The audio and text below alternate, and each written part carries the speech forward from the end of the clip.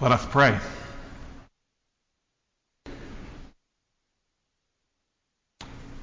O Lord God, inspire us with your word. Help us to hear it with new ears and to respond. And may the words of my mouth and the meditations of all of our hearts, may they be acceptable in your sight.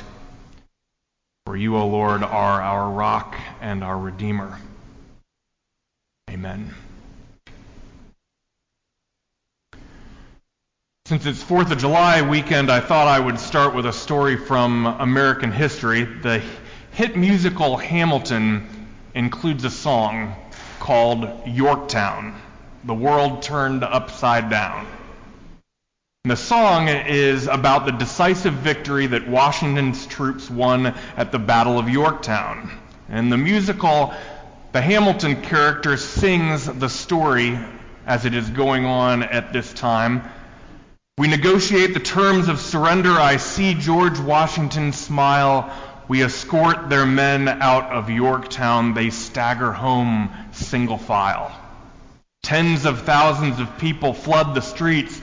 There are screams and church bells ringing, and as our fallen foes retreat, I hear the drinking song they're singing. And the chorus sings, "The world turned upside down. The world turned upside down."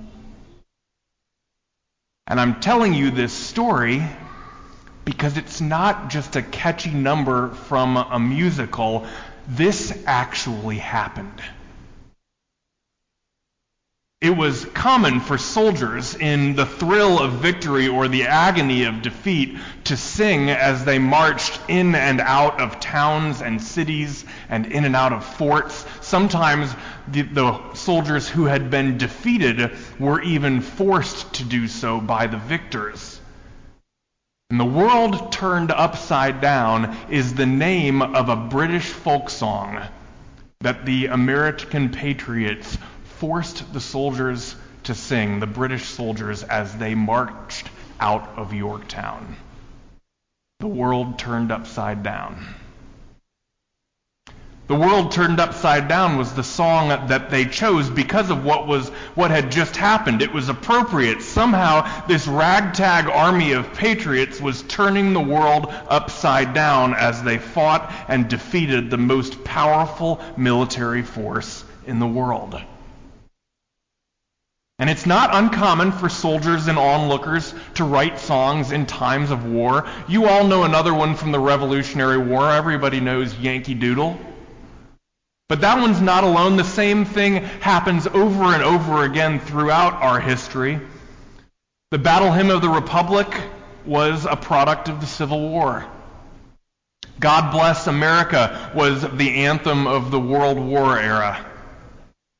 And if this seems like something archaic that only could have happened in colonial times, consider for a moment the countless number of folk and rock songs that were written to express both sides of what people were feeling during the Vietnam War. And consider the fact that there's been a tremendous resurgence of the song "God Bless America" since September 11th, 2001. Songs are present in times of war, and that phenomenon is not unique to America.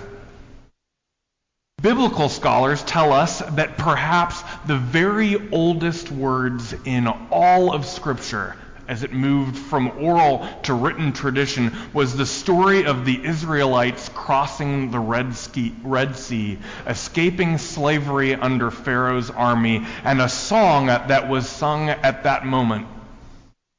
It's called the Song of Miriam. Miriam was the sister of Moses, and when the Hebrews crossed the Red Sea and escaped to freedom, she sings, "Sing to the Lord, for he has triumphed gloriously. Horse and rider he has thrown into the sea." They are perhaps the oldest words in all of Scripture. This is what people do. When human beings are searching for meaning, we create things. We paint pictures and we build monuments. We write stories and poems and songs.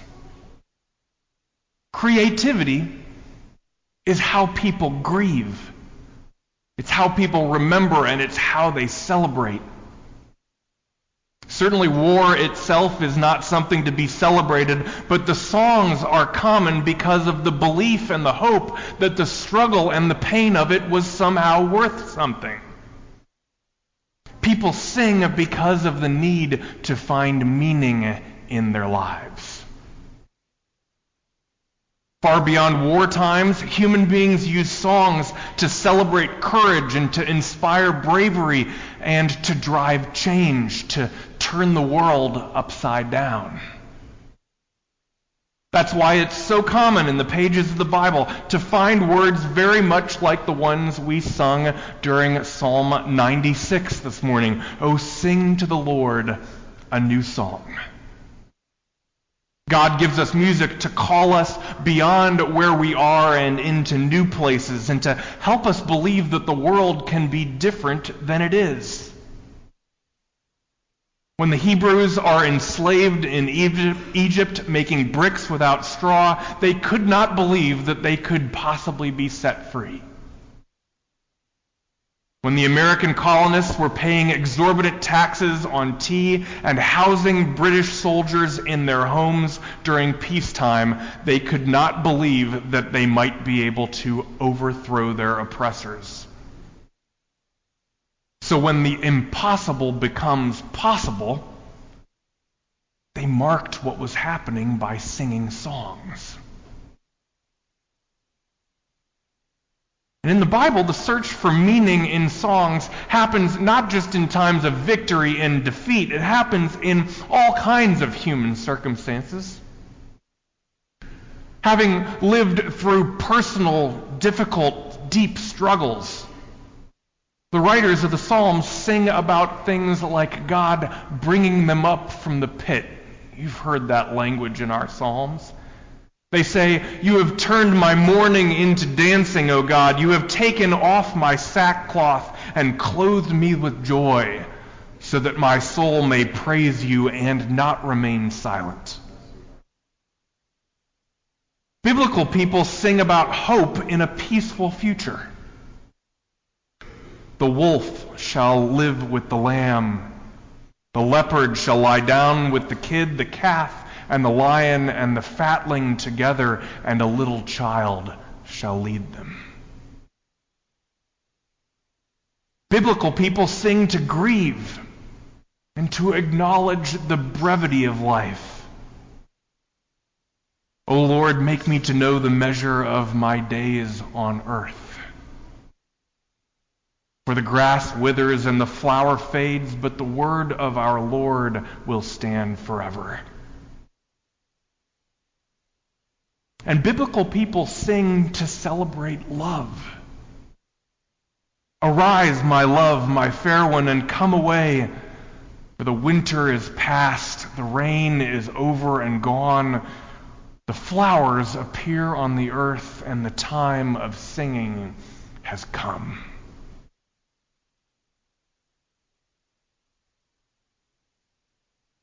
The sum of what I'm saying today is this: if you've ever wondered why we're always asking you to sing here at church, there's a good reason, and we didn't just make it up. Church is supposed to be a place where people can come to believe that God is with them in the midst of the movements of life.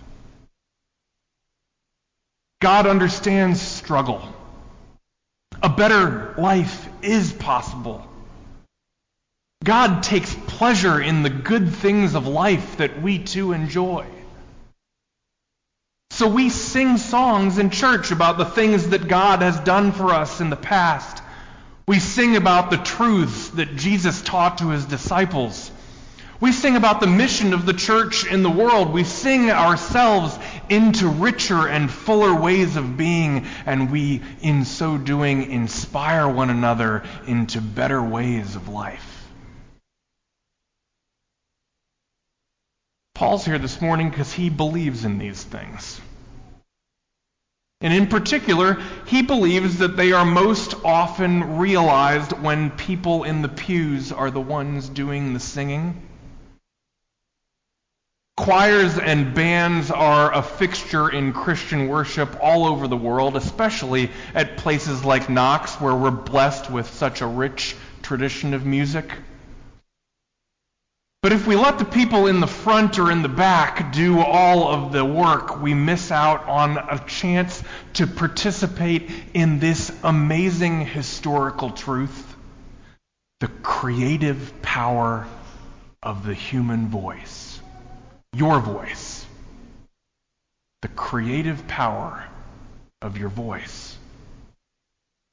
And whether you're a classically trained performer or you feel like you can barely carry a tune, like Roger told our children this morning, God enjoys that sound. So Paul travels all over the country helping not just choirs but congregations to sing together. And we're asking you all to sing this morning a lot. There's no choir. They're already sitting among you in the pews. You're going to be asked to sing the offertory as you pass the plates and share your gifts. And you're going to be asked to sing the communion anthem as you share the bread and the cup with one another. And as you do these things, as you sing and as you listen, I invite you to give thought to the idea that singing is what people do when they're longing for change in their lives and in the world around them. So what are you hoping to change in your life or in the world around you? Perhaps it's an issue of justice, a problem of poverty or inequality in our community. Perhaps it's the difficulty and divisiveness of our political culture right now, in which case it is especially cool that in church people from different viewpoints can still get together and sing a song. Maybe it's something more immediate and personal to you. A broken relationship that needs to get better. An illness or an addiction that is in need of healing. A person you love about whom you are concerned. Perhaps today in your life, you'll sing about a joy. Maybe you haven't exactly thought about it lately, but you are deeply blessed with much to be thankful for. And perhaps you know yourself to be so blessed that it might just be worth singing a song. Whatever it is, my invitation to you today is this: sing to the Lord a new song. Amen.